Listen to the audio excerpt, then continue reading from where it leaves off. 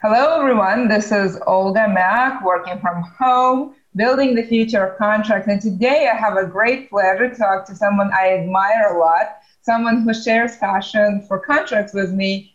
Jeanette, welcome. Please introduce yourself. Hello, thank you, Olga. I'm very flattered. My name is Jeanette Neiden. I am the author of 4 books, including the Vested Outsourcing Manual, Getting to We, and the 4th manual, which is the Contract Professionals Playbook.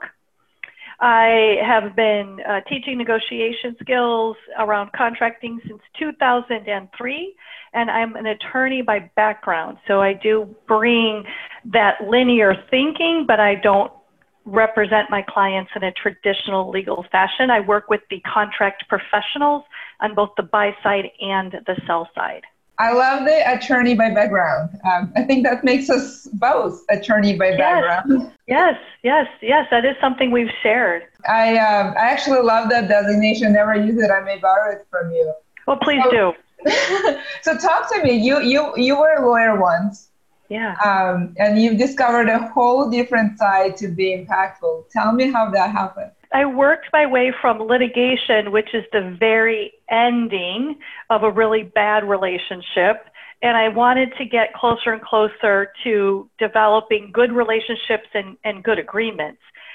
And I realized that as a lawyer, I was always going to be too downstream. So even when I stopped litigating and I stopped drafting contracts, I got agreements that were already formed, and there was little that I could do to influence the agreement. I was there in the legal capacity to review the legal terms.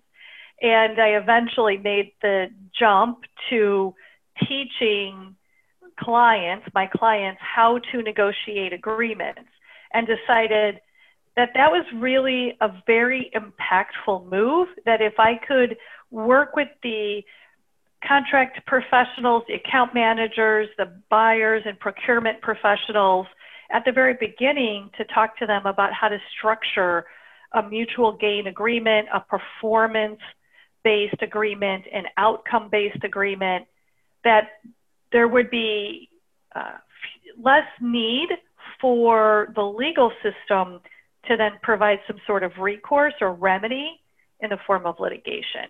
So that was really my hope, is just give people the tools. The other thing, Olga, I don't know if you're seeing this as well, but more and more contract professionals are getting incredibly complex deals, and they're not necessarily getting the training and the support that previous generations got. So I read a contract that had originally been written in 1998. It's for a utility, so the work is still being done all these years later. It's a really good agreement. I mean, it was typed, so people had to scratch out a word, write the word above in pen. Everybody had to initial it and then initial the page. I mean, so it was not done on a computer and all that sort of thing. It was a really well-structured agreement. But I don't know if people coming in to contracting today could, with literally a typewriter and a piece of paper, write a contract that was as solid as that one was in 1998. It takes a lot of understanding between the operations and the legal implications and personalities to get it all together into an agreement that would sustain itself for that long. So I also have a huge passion to give people those tools. There's so much. I'm a former litigator too, so completely relate with you with the downstream problem. I definitely felt like I would have been much more impactful if you kind of bring me a little bit more in the beginning. As somebody who also later in life, after I've litigated, learned contracts, and actually self-taught, I always wondered, to what extent I could have been a better contract professional if somebody actually more systematically taught me. And I had a mentor who once said, "Oh, the red lines is not negotiating," and that always stuck to me.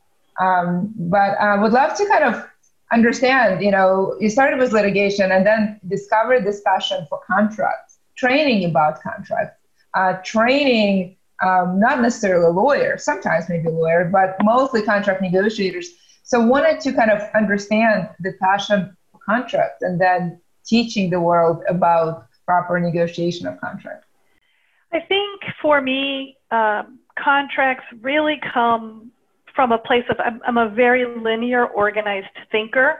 And so well-constructed contracts are the written words of the agreement, but they need to be linear and organized and coherent. So a lot of when I'm mentoring people today, what I'm seeing is where something is inconsistent.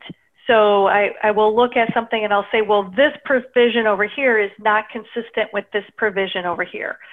So I was working recently with risk, and we were trying to determine the most likely case scenario for risk, the next less likely but impactful scenario for risk, and then what the catastrophic scenario for risk is.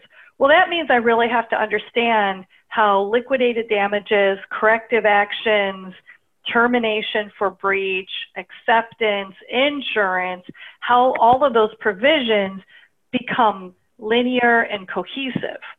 So the first type of risk event that happens, do we have enough steps to catch it? Corrective actions, rework. Would there ever be a chance where it could be considered not rework? Is our acceptance procedures, are they robust enough so that we would catch something before we've accepted it? What happens if it's the next level of failure? Well, so now we're starting to get repetitive failures, or we're getting schedule delays from the rework. So now we have to start looking at our liquidated damages. What's the cost to the customer for this sort of work? Is the customer contributing to the schedule delays or any of the rework? So if we're bringing in our own employees, or if we've got third parties coming in. So then that's the next layer I have to look at. And then finally, the catastrophic failure would be insurance provisions and a breach of contract. And so then how are those written so that if we needed to declare a breach of contract and terminate, are we paying for work we didn't accept? And then on the other hand, do we have step-in rights where we could go in and pick up the work? And then sometimes that'll trigger intellectual property rights. And so for me, I love that web of complexity. I can't just look at one term and say, well, yes, you're covered. I have to look at what are all the steps together. And I think that it makes, for me, my biggest growth as an attorney, not actually practicing as an attorney, is then trying to explain the limits of liability to the attorneys in calls and trying to explain, why I don't think this number is enough. Do we marry it to the limits of the insurance policy, but what if? Or do I think that the limits of liability is excessive, and why? Because if lawyers don't understand the risk and they don't understand the scenarios in the contract, then they come up with a number, and it's not a meaningful number for the contract. You can have too much on the one hand, and it will cost the customer, because the supplier would have to get that level of insurance and they'll pass the cost through to you. But is that a cost you really want to bear? Or you'll be under the liability amount, and then the customer is left making up the difference. And so it's fascinating to me to try to explain that. I'm with you. And we most definitely, I would definitely want to get into the substance. But before I get there, I have one question. We see a lot of we see a lot of professionals who are not lawyers. And I deliberately do not want to use the word non-lawyers, negotiate contracts. And I've worked with many of them. Many of them are actually very sophisticated, sometimes much more than the lawyers I know. Yes. What are your thoughts about it? What is the main difference? As a lawyer by background, what do you think about it? Do you encourage it? Do you think it should be sort of an equal opportunity this way? Should the lawyers be leading this conversation, or should it be more inclusive? Just kind of curious, because contracts are something that an asset for the company or for the organization. This issue of ownership, who owns it, really comes up a lot. So for me, it starts with the acquisition continuum. And so the acquisition, if it's a commercial transaction and you're buying commodities and you've got many different potential suppliers, then the the terms are dictated by the lawyers because you use a form contract, and there's very little deviation from that form contract. So either the supplier uses its form contract or the buyer does with the purchase order. So that's really driven by the lawyers, because buyers in those circumstances, you know, negotiate price and delivery, but not the other terms. Those terms are typically not touched. Then when you start going to your preferred vendors, right, you still have the lawyers dominating on the terms and conditions. This is what our master agreement looks like, our master purchase agreement, our master services agreement. And then buyers and account managers start carving out through either special terms or the statement of work, where they start to tailor the agreement. And so that, but it's still like, those terms cannot be touched. The master service terms cannot be touched. And we tend to negotiate the purchase order or the statement of work. And then you move to the next level of complexity, contractual complexity, and buyer-supplier interdependence. And that's when you get into your performance-based contracts. That's really where, if you've got a well-trained, non-lawyer function, it really does start to become more equal, because a really well-trained non-lawyer function should be able to push back on quote-unquote standard terms and explain why that standard term is either not applicable or it needs to be rewritten for the circumstances and why. And they really become facilitators. So they've got to work with the technical team and make sure that they understand how the technical requirements match the legal requirements, and they've got to work with the legal team to make sure that they're tailored in the appropriate way in order to drive performance.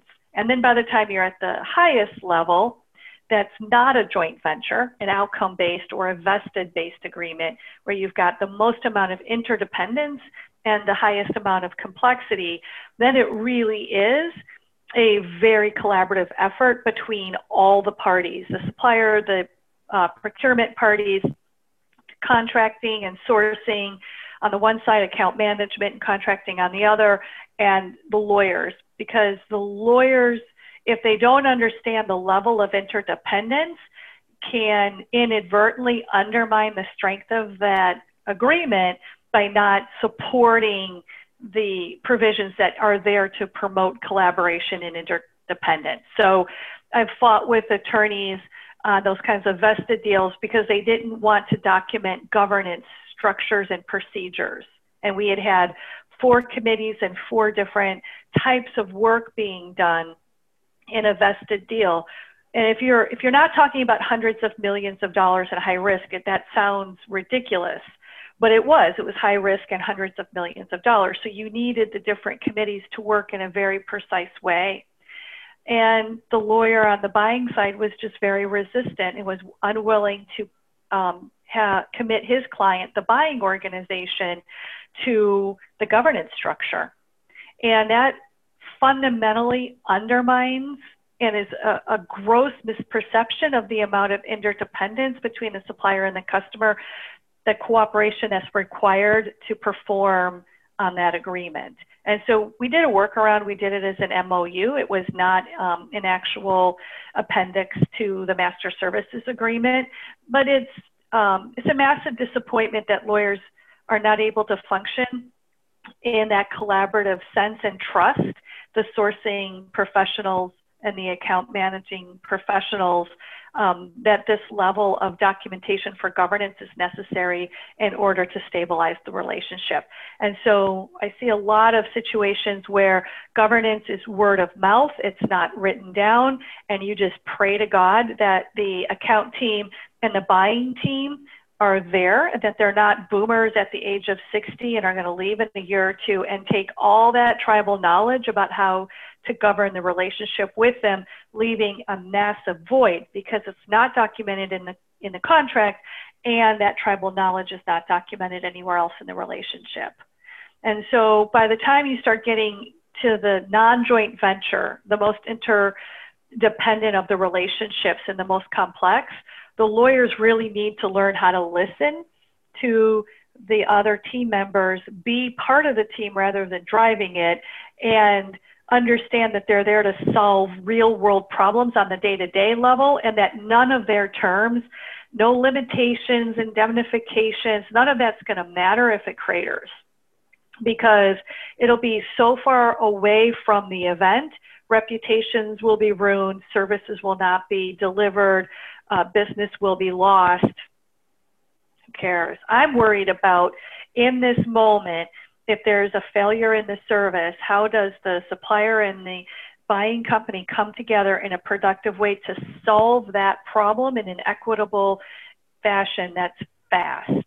And that's where governance matters, and not limitations of liability and indemnification, or even for that matter, insurance. Now what matters is acceptance, cure, rights to step in and do work. Things like that suddenly are very important, because you've got to be able to act quickly to prevent a huge failure from happening. This is probably the most comprehensive answer to my little question that I've ever received. I absolutely enjoyed it. It was so thorough. And the depth and breadth of your knowledge is just impressive. I have nothing to add. This is such a fantastic answer. I really enjoyed every second of it. And we will talk about governance in a second, because I do think that's a very critical component. In the beginning of the conversation, you talked about outcome-based agreements, mutual gain agreements. I'm not sure if those are terms of art, or what do you mean by that? But maybe we can start with that and then talk about governance. I definitely want to get to governance, but I want to make sure we are working toward the same goal. So a mutual gain agreement is where it is profitable and sustainable for the buyer and the supplier. So if you're buying nuts and bolts in the millions and you've got 5 different suppliers you go to, the minimal amount of mutual gain would be that the buying company buys the nuts and the bolts at the cost to make the nuts and the bolts, plus the overhead at the factory, shipping, all of that, and some profit, so that they can continue, the supplier can continue to invest in capital expenditures, robotics, artificial intelligence, etc. Okay, so that's a basic mutual gain. Everybody gets enough out of it so that the process, or if it's a service, or the good if it's a regular buy, that those are able to be sustained over time, that you're not going to so completely starve the supplier that they cannot continue to function, which has happened in aerospace and then automakers, and they've had to step in and buy their suppliers, or they're not gouging the customers to the point where they can't sell enough product to make a profit. Okay, when you get to a performance-based agreement, you are literally buying performance. You are buying a call center that is able to resolve an initial call within 2.5 minutes, for example. So you answer the call on a certain number of rings, you provide the answer within a certain amount of time, the resolution is appropriate to the caller's question, and you hang up.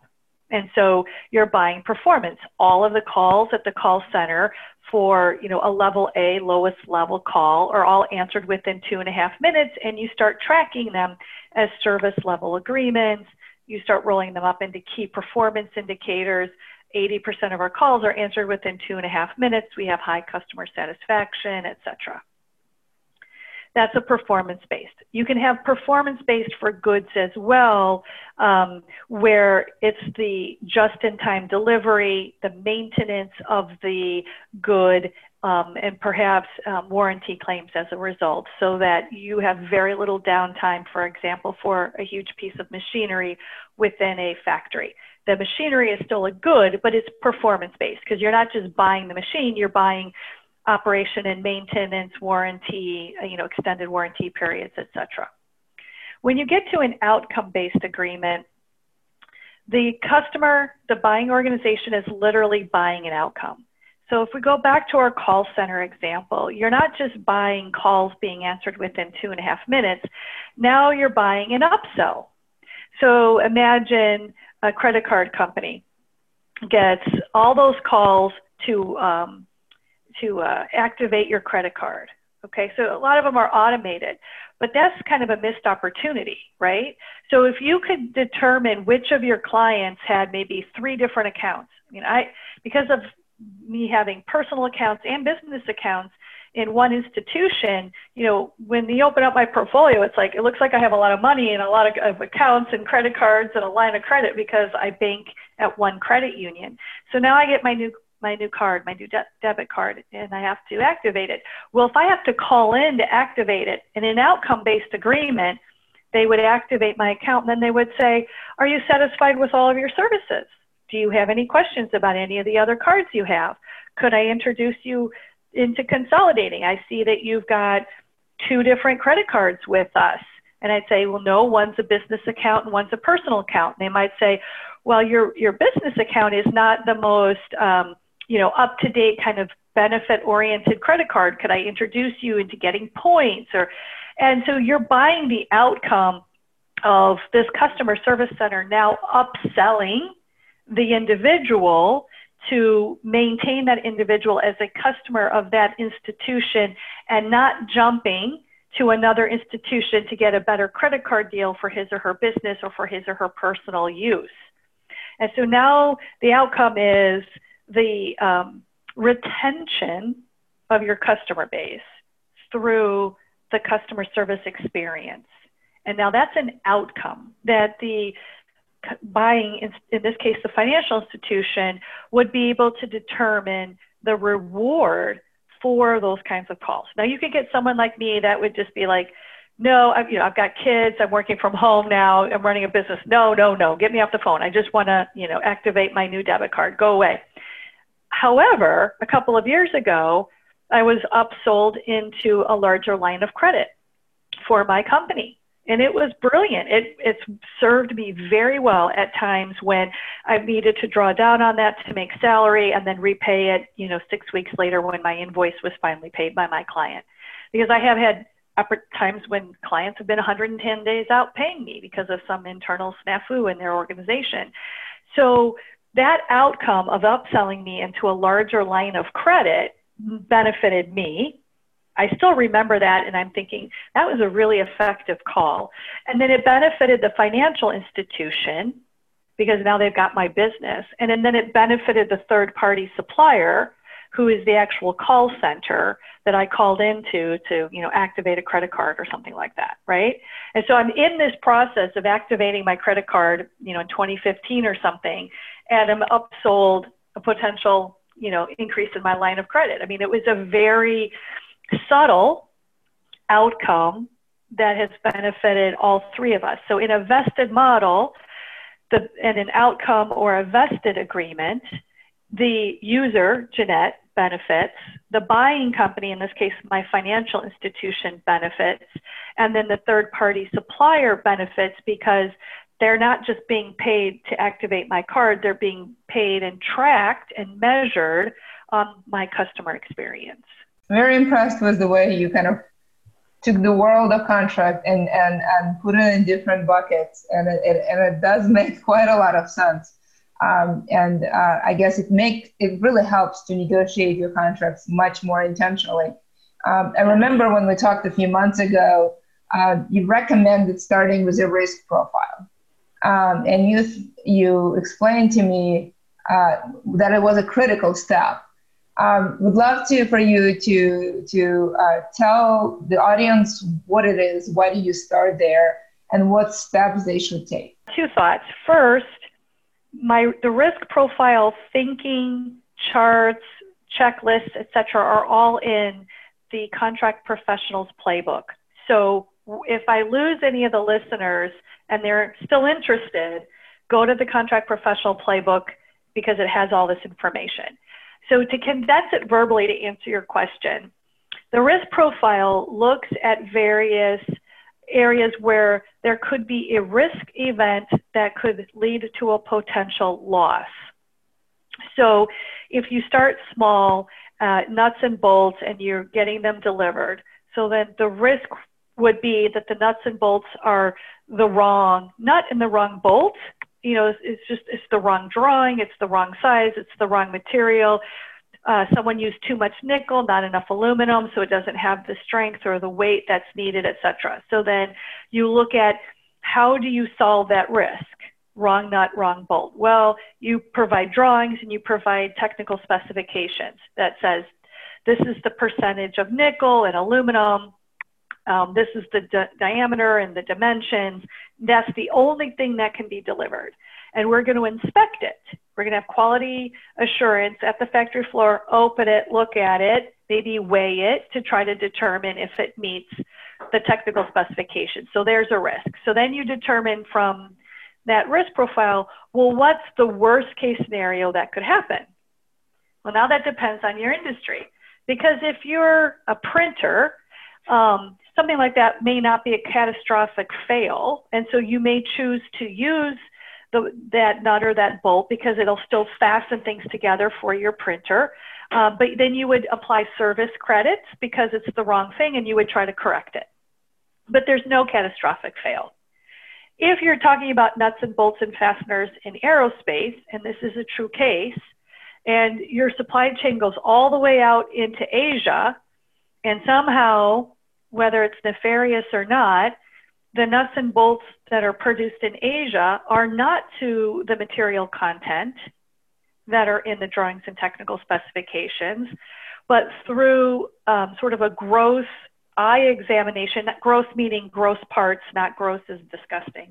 But if you're looking, if you're getting tens of thousands or millions of them and you open up one box and you don't capture it, now they are inserted in an aeroplane.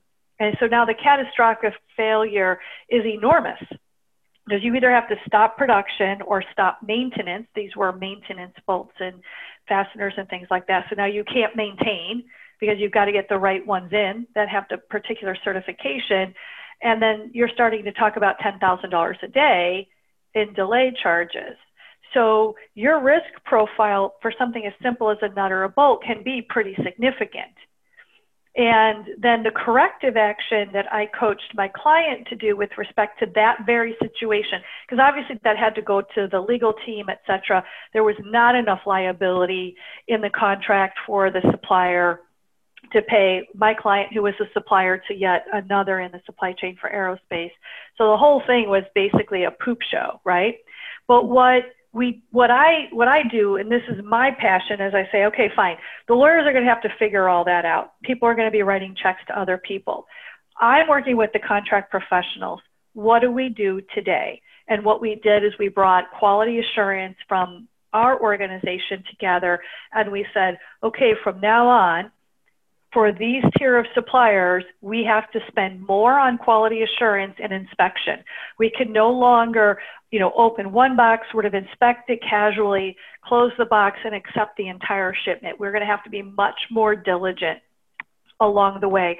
We're going to have to take one sample from a bunch of different shipments, and we're going to have to literally deconstruct them to make sure that the appropriate weights and measures of the metal were there. Because a less expensive metal was substituted for a more expensive metal. But in aerospace, that's not an acceptable solution unless you go through all the design change efforts to have that design change approved by the airframe manufacturer.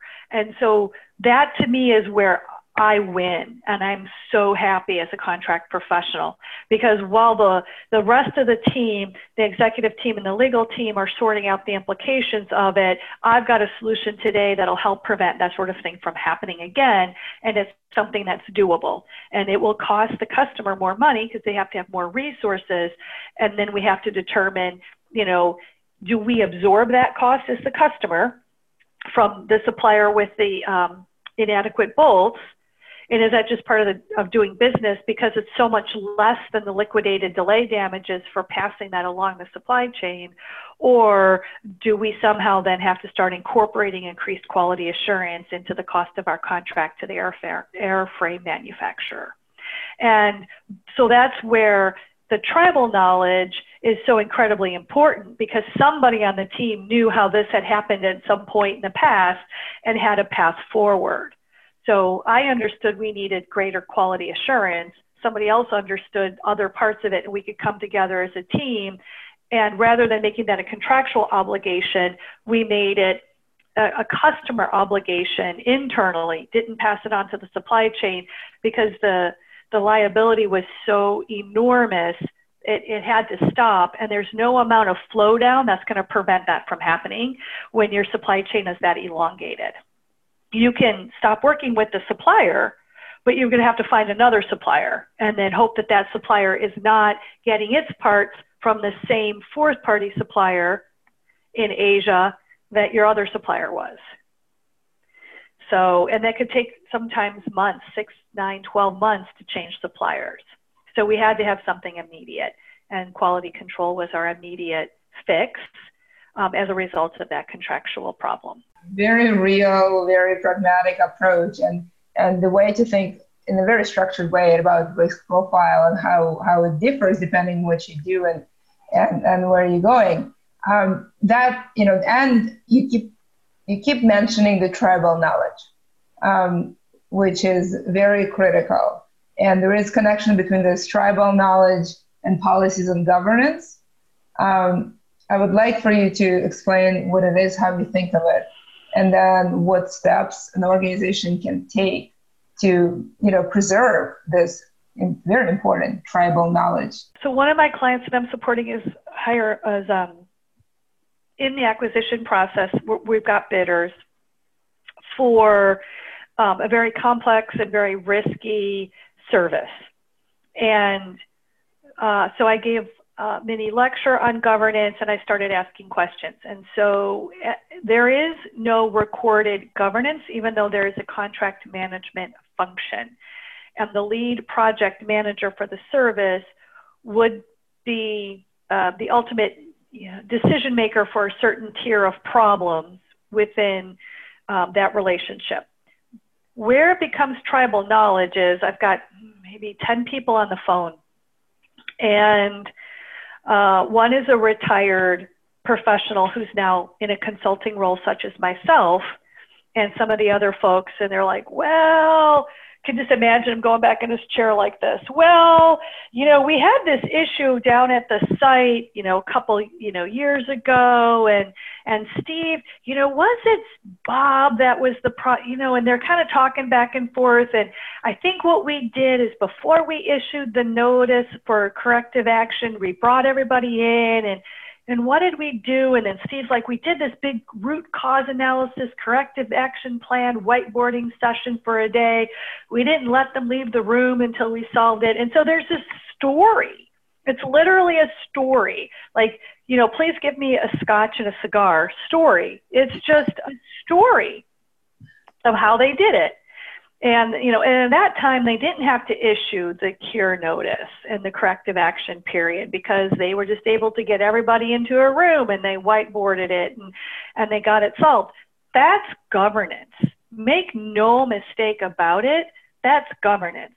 Whether it's the contract manager or the project lead on a complex service sees something going off the side, delays, improper work, rework, at an early enough stage that that person calls the team together and says, it's now time to solve this problem before we all get ourselves in over our head. That's governance. What I advocate for after working with Kate Vitasic on the Vested Outsourcing series of books is that when you start buying very significant performance, and definitely when you're buying an outcome, governance has to be documented as an attachment to the contract, you know, Appendix K, whatever you want to call it, right? It has to be in a formula where we know who the team members are for both the supply side and the buy side, who's got authority to solve what level of problem within what time frame, how then that team escalates it to another team with a higher level of authority to be able to solve it within a very short period of time, how when there are changes in the scope of work that are going to be, that may come up as a result of this governance process, are they going to be change orders that are allowable because of circumstances that are outside of our control, or were they foreseeable circumstances that the supplier should have anticipated, and therefore their scope change order will be denied, but they're still under the contract obligated to perform those services. And it has to be structured, because you can't allow a problem that could start causing you a $10,000 a day delay to go 60 or 65 days before it's solved. In our prior conversation, we talked about the risk profile, then the governance, and then only after you have clarity on those two, you recommended using legal tools such as indemnities. And you recommended to be very intentional about it. And for a lawyer and me, it was, a little bit maybe of a bummer, but also quite liberating because not all, problems have to be legally solved. Talk to me about the intentionality of using legal tools. Most of my listeners are pretty familiar with legal tools. We know them quite well. Many of us have been practicing for decades and know indemnities, limits of liabilities, reps and warranties back in and out. But the intentionality, we'd love to kind of hear how you think about using those tools intentionally to go back to the goals of the value and performance in your contract. Absolutely. And so where I'm really pleased to work very coherently with the legal team for some of my clients is there are just ramifications and remedies we don't understand. So, and we never pretend that we do, right? So the one organization I'm thinking of, we really know how to swim in our own swim lanes. So I can create the risk profile, and we've got credit risk on the phone, and they're doing their own profile because if the work isn't performed, it could potentially bankrupt the supplier, et cetera. So we've got that risk profile. We've got the scope of work profile, the technical profile for risk, et cetera. Then what we do is we present it to legal, and then that's when we internally start explaining the risk profile to the legal team and saying, okay, here's our concern. If this company, and because it's the time of COVID, and if there's another stop work, et cetera, there's just a lot of potentials. If this work isn't done, here's what it's going to cost us per day in delays. Those damages are going to exceed the coverage of insurance, and they're going to, potentially based on the creditworthiness scores, could potentially bankrupt the supplier. Worst case scenario. So then that's when they start brainstorming and they say, well, this is a subsidiary. I said, that's true. It is. The global headquarters is in Europe somewhere. Well, so then let's get a parent guarantee. This work cannot easily transfer. Once we select a vendor, we are selecting that supplier for, I think it's a 7-year period, and the cost to transition is prohibitive in the work. And we can step in a little bit, but we don't have the skill set to do the work. We could step in and keep it from, cratering, but that's not doing the work, right? That's just preserving it so it doesn't crater. That was a really creative solution that we wouldn't have necessarily have thought of had we not brought the legal team into the conversation. How do you solve our problem? Because there's no amount of tinkering with the limitations of liability that's going to solve that kind of catastrophic event. But there's enough of a probability with COVID that there could be things over the course of 7 years that we cannot anticipate that could cause a catastrophic failure. So then we go back and we talked about the letter of credit and what that was going to look like and what the levels of the letter of credit were going to be set at and how much our company was going to pay for that letter of credit, et cetera. And so that's where the legal team is still incredibly helpful in a really profound way. My concern always is that we present the problem to legal in a way that doesn't lock them into the box, make this about limitations of liability, where we can't negotiate limitations of liability, we're too far apart. No, take it a step back. What's the underlying concern? This potential for a catastrophic failure in the time of COVID with a subsidiary that could potentially not have the financial means to provide the recourse that we're looking for. Now what? And then the legal team gets to use what they're really good at and devise other kinds of tools to shore up the contract so that we're protected. Does that make sense? Yeah, no, it makes quite a lot of sense. I'm always get a little mesmerized by the way you talk about contracts. It's so thorough and intentional. There are very few people in the world who speak about contracts in such a in such a thorough way. So I really appreciate it. You mentioned COVID. Yes. So let's talk about COVID and how has it changed the world of contracts? So I like to date stamp because I think it's going to change quite a bit. So this is September of 2020. So COVID. So, the initial COVID was force majeure, right? We got to declare suppliers and customers alike. And my force majeure day was March 12th. My flip-a-day calendar, I was at my office the other day, was still set to March 12th because that's the day that the school system had an automated call that said, go pick up your child from school. School is now closed. And it was sort of like, I was on the call with my accountant. I'm like, why is the school calling me? I got to go get her. It's 2 p.m. What's going on? It was really crazy, right? But now it's September and it's not crazy, but it's profoundly impacted. And industries are profoundly impacted and supply chains are profoundly impacted. And it's no longer legally probably considered a force majeure event. I'm going to leave it vague because of different jurisdictions and potential international listeners and things like that. Since it's not a force majeure event anymore, now we got to go back to basics and figure out what does the new risk profile look like for the future. We don't understand consumption. We don't understand usage. We don't understand production if you're in goods, because all of that is now shifted. In terms of services, some services we don't need anymore. There will be some very significant conversations in major urban areas, whether we need high rises with companies taking up 24 floors of people. So that's a potential consumption issue that ripples through the economy. But it's also a contract. It's a lease.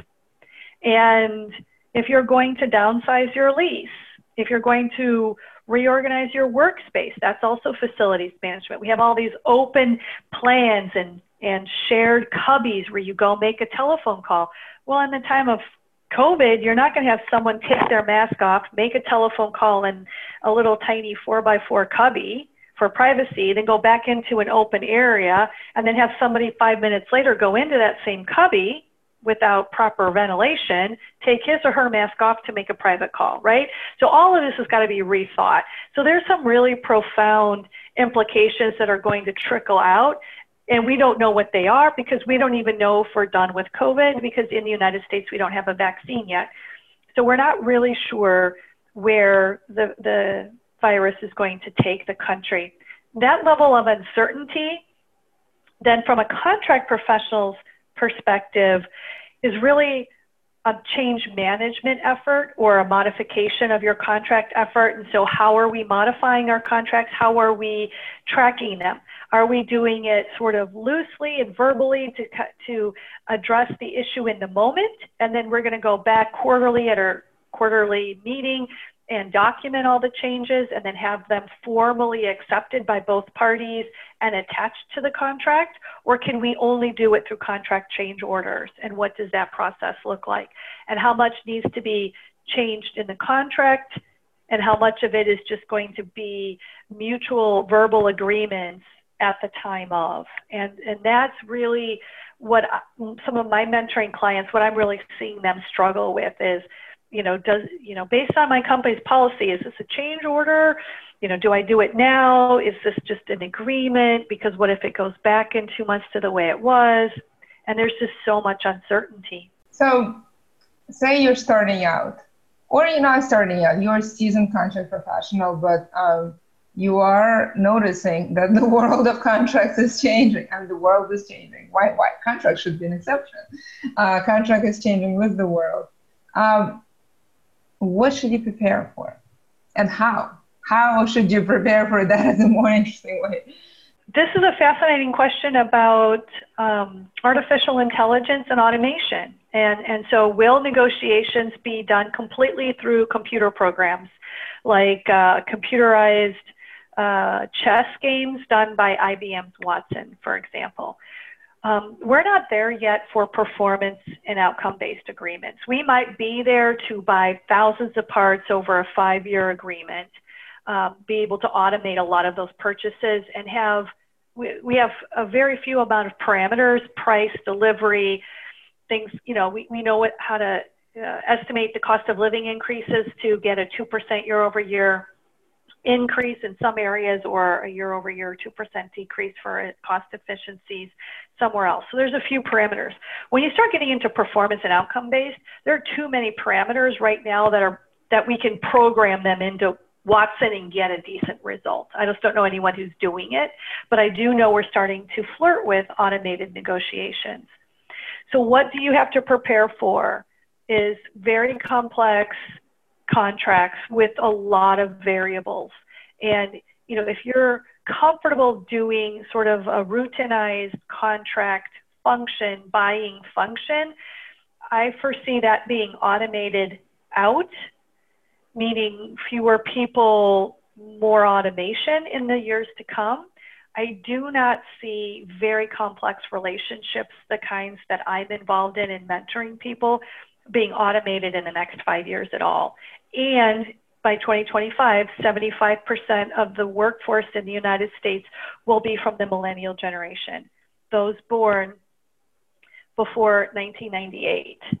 And so as a result, we're going to have a fairly young shift. Right now, a lot of the people I work for are older than I am. I'm the Gen X, so they're boomers. And when they're fully retired, the workforce is going to skip over the Gen X and move to the millennial generation, which means you will if you're a millennial, you will have very complex contracts to negotiate and to manage. Now, in my world, that's like super freaking exciting. Like, let's go, this is awesome, because it takes brain power and collaboration and talking to figure it all out and to make it work. And when it works, these really magical things can happen.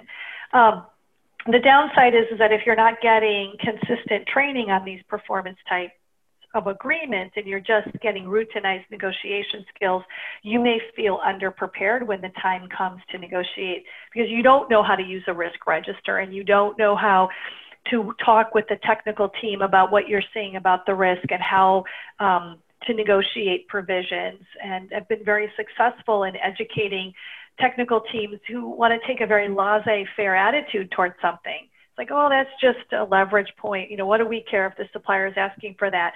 And I'm able to communicate in a way that makes this one woman, Michelle, said, I didn't even think of it that way, Jeanette. You're right. I'm not comfortable anymore with the supplier's position. I understand now, what the sequence of events could be.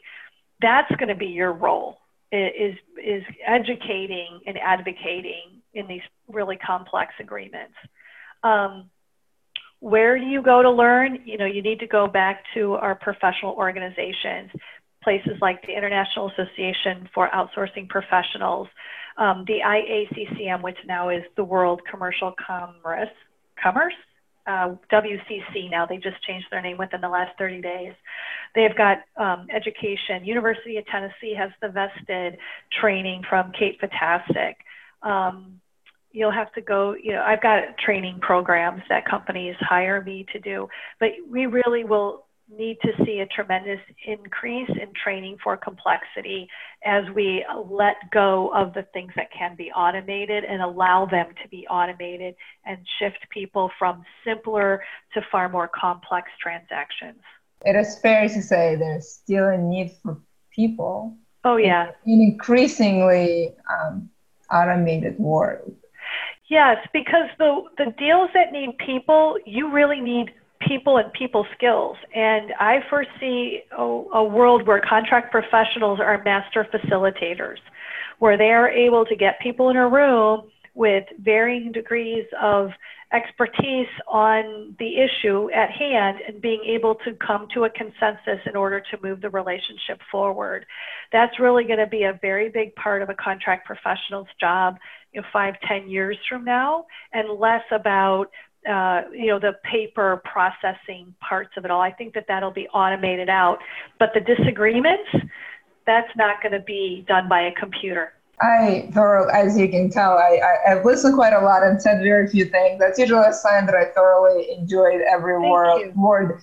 As always, I learned so much from you. Thank you so much. It's a real pleasure, a huge learning opportunity for me. And I hope we can do it again.